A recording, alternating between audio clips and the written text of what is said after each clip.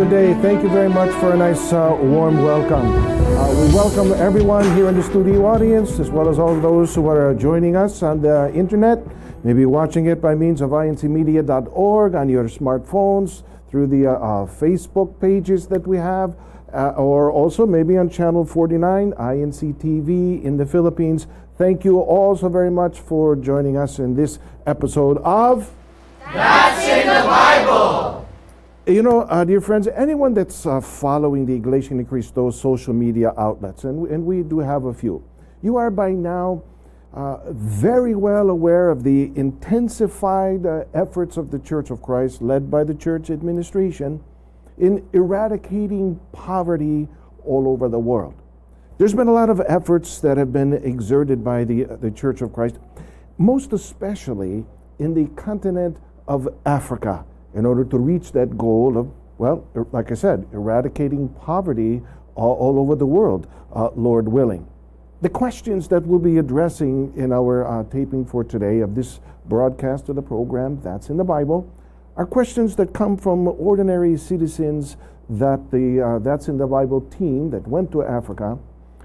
They were able to meet some of the ordinary citizens of Africa, and they posed a lot of questions. So like I said, we're going to address a couple of them here in our broadcast for today. We were happy to receive some questions because as the continent of Africa learns about the Church of Christ, well, it has begun to prompt some questions. We will continue to reach out to our fellow men there and everywhere. And the That's in the Bible team, as I mentioned, recently visited and received the following specific questions to this program. And we'll be tackling them together for today. Our first question comes from John in Johannesburg, South Africa. Let's take a look at the question that John posed for today. And the question I have is that who is Jesus? Who's God? Who is Jesus? Who is God? These are questions that usually stem from what some would call a confusing, nevertheless a very common concept that in fact God and Jesus are one and the same. But how does the Bible respond to that? John has asked, and the Bible gives a response. First of all, we cite from the book of Matthew, chapter 3, verse 17.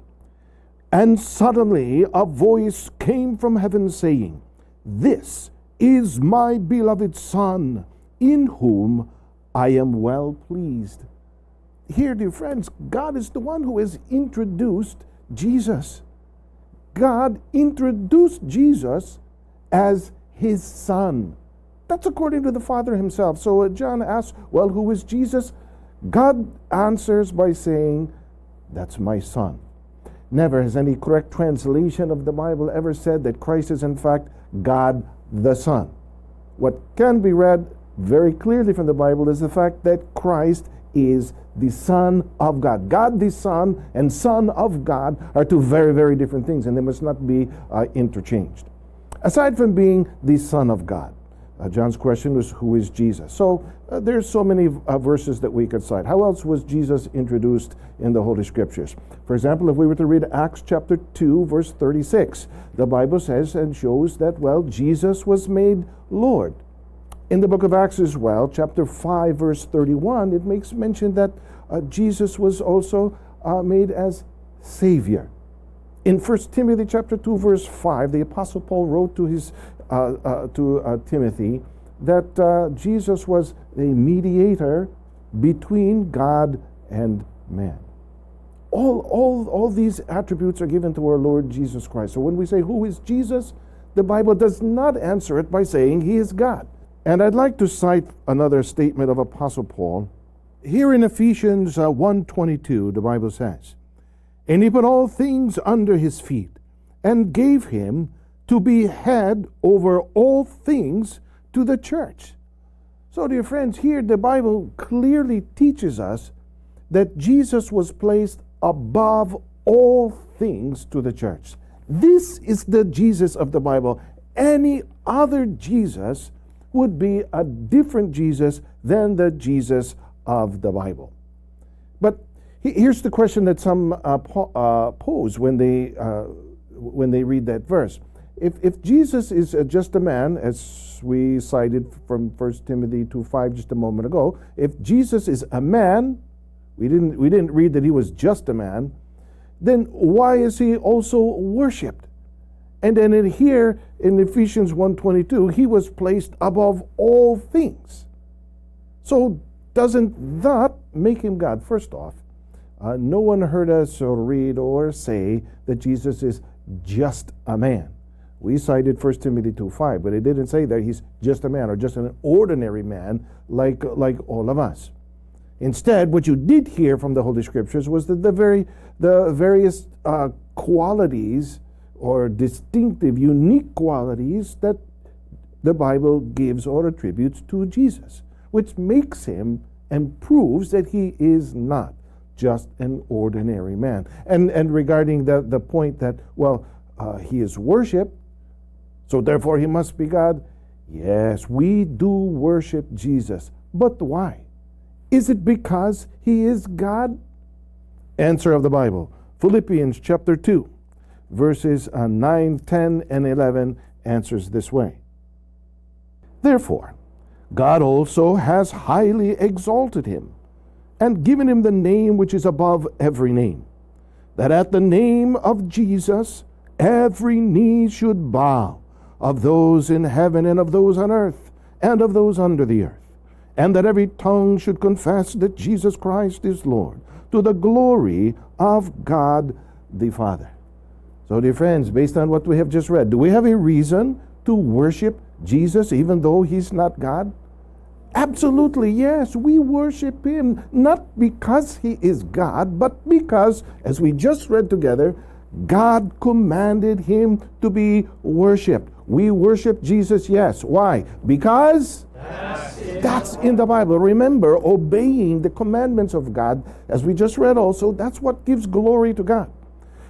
God, as we read there, highly exalted Jesus, gave him a name above every other name, and gave the instruction that people at every knee should bow. Bowing is a form of worship. And that's the commandment and instruction of God to us all. So we have to obey and follow that, because that's what will give glory to God the Father. Sometimes, though, people will reason out and say, for example, like, if he's above everything, that's got to make him God. It's got to make him God, because only God is placed above everything else. What do you think, studio audience? Does that seem like a reasonable conclusion to draw? Yes. Seems reasonable. I turn, however, here to 1 Corinthians. Apostle Paul, this is the Good News Bible. I turn to 1 Corinthians 15. Let's take a look here at verse 27 and 28. How does the Bible respond to that? For the Scripture says, God put all things under his feet. It is clear, of course, that the words all things do not include God himself, who puts all things under Christ. But when all things have been placed under Christ's rule, then he himself, the Son, will place himself under God, who placed all things under him, and God will rule completely over all. Who is over all? God. Jesus is over all, with one exemption.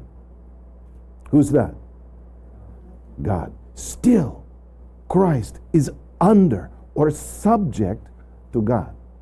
As God has placed all things under Christ, Christ is still subjected to God.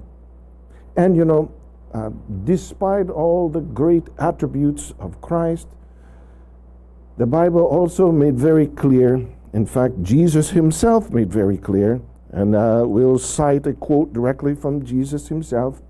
He made clear his nature, or let's say his state of existence. Concerning this topic, there's no one clearer to go to than the Lord Jesus himself. So we turn to John chapter 8 and asking him, well, Lord, What then is your state of existence? Jesus answers in 8:40 in the book of John. But now you seek to kill me, a man who has told you the truth, which I heard from God. Who spoke this? Jesus. And we know God's nature is that of a spirit. And that's recorded. We often read John 4:24 in this program. God is a spirit. What did Jesus just say about himself? He clearly introduced himself as a man. He said, I'm a man here to tell you the truth, which I heard from God. Christ never said that he himself is the true God. If he were the true God, he would have introduced himself as such, according to his own apostles. Since Jesus taught them that he was a man, when the apostles started teaching that to the church, did they change it?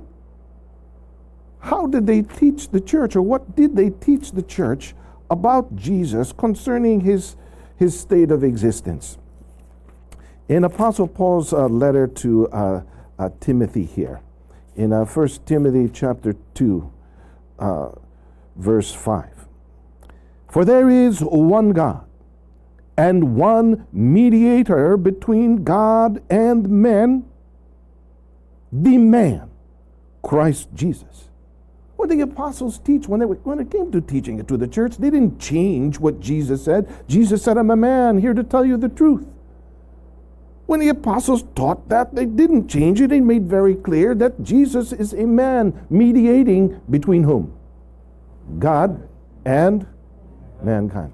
If Jesus is God, and he's the mediator between God and mankind, and Jesus the mediator is also God, he's mediating between God and man, how many gods then would that be? That would be two gods. How many true gods are there?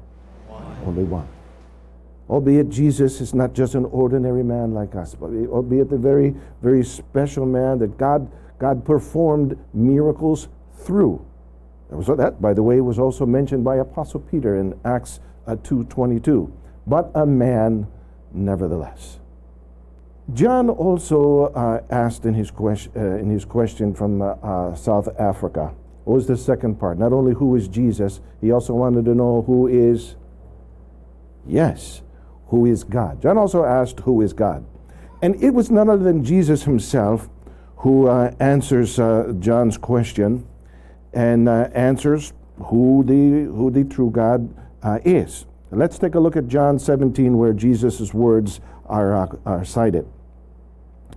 Jesus spoke these words, lifted up his eyes to heaven and said, Father, the hour has come, glorify your Son, that your Son also may glorify you. Allow me to pause. Studio audience, who's praying here? Who's the speaker quoted here by Apostle John? Who's speaking? Jesus. Who's he speaking to?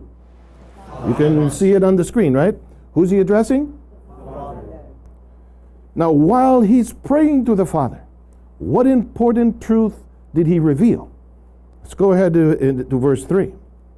And this is eternal life, that they may know you, the only true God, and Jesus Christ, whom you have sent.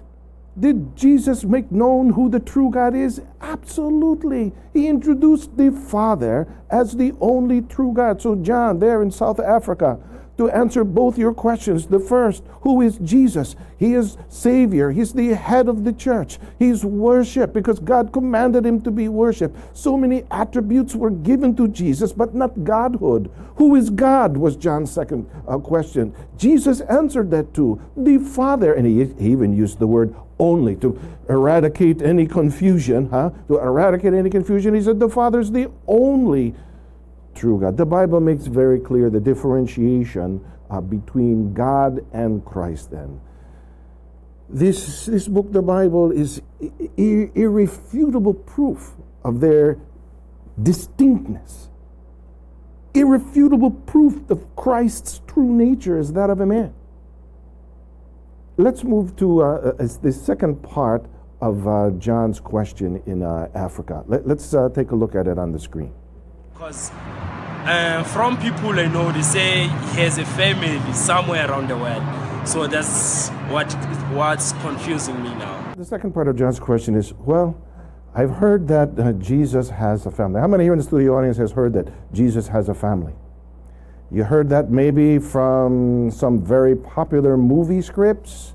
There's been very popular Hollywood movies, there's been a lot of books and discourses made about Jesus marrying Mary Magdalene, they having children, and that family lineage continues, and there are people seeking to find that. That whole ideology, like I said, was popularized by Hollywood in some very popular movies. But here's the thing. It's not in the Bible. It's just not there. But what is here is a very important principle that we must not forget.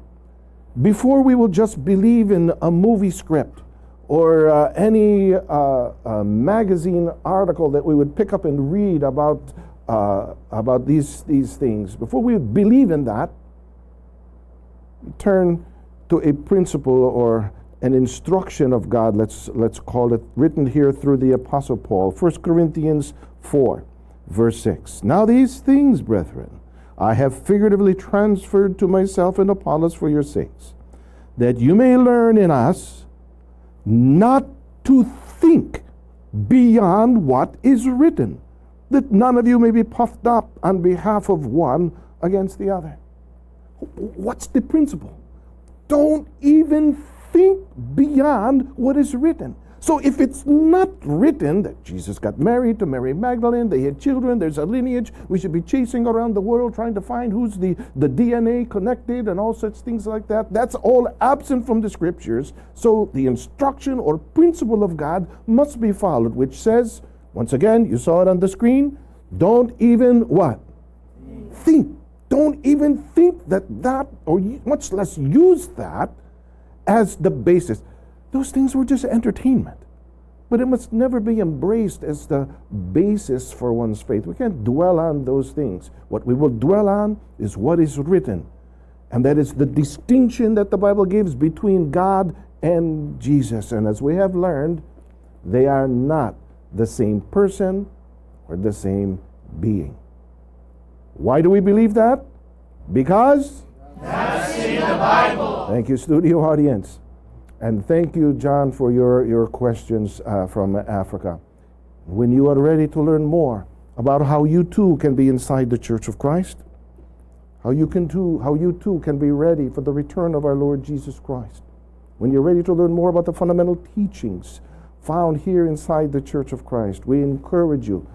Visit incmedia.org. There you're going to find a various series of programs dedicated to answering all of your spiritual questions. There at incmedia.org you will also find a directory of all the local congregations of the Church of Christ around the world. You can find the one that is nearest to your home.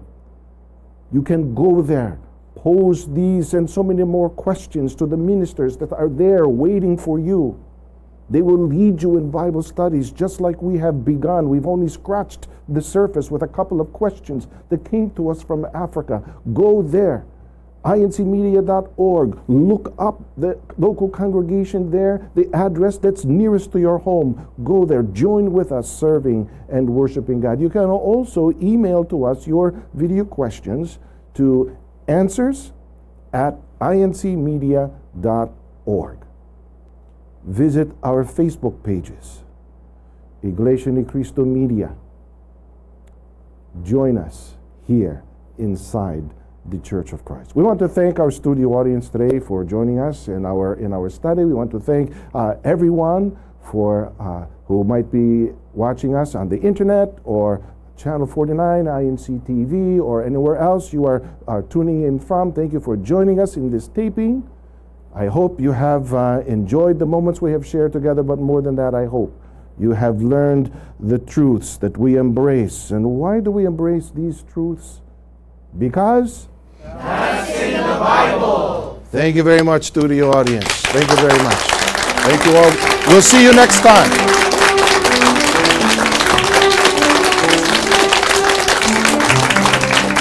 Thank you guys. Thank you guys for coming. Thank you all. Thank you guys very much. Thank you all. Thank you very much for